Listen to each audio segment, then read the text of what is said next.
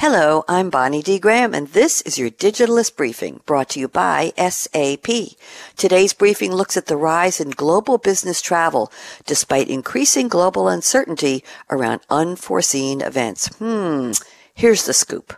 According to the GBTA, that's Global Business Travel Association, spending on global business travel is expected to rise to $1.6 trillion by 2020, despite increasing uncertainty around unforeseen events.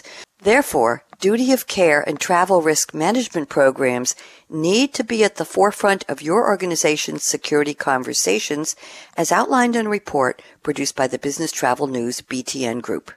Even organizations with a good safety and security track record have gaps in the right level of duty of care to their travelers and employees.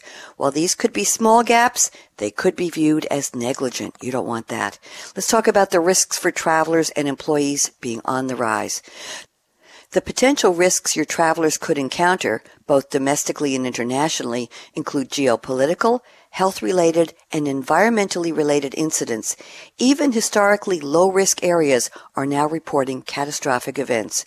You also need to consider smaller, more common travel risks like commuting into the office, which could include pedestrian accidents, car accidents, and public transportation incidents. Here's a quote from the GBTA's Corporate Social Responsibility Toolkit. The broader notion of traveler well-being and duty of care issues are not only linked to emergencies and medical events. The stress of business travel caused by delays, lost baggage, less productivity, yet consistently high workloads, or the simple fact of being away from family and friends should not be underestimated. End quote. But beyond the legal obligations concerning insurance, lawsuits, and costs, the moral obligation to your travelers and employees needs to be a driving factor as well.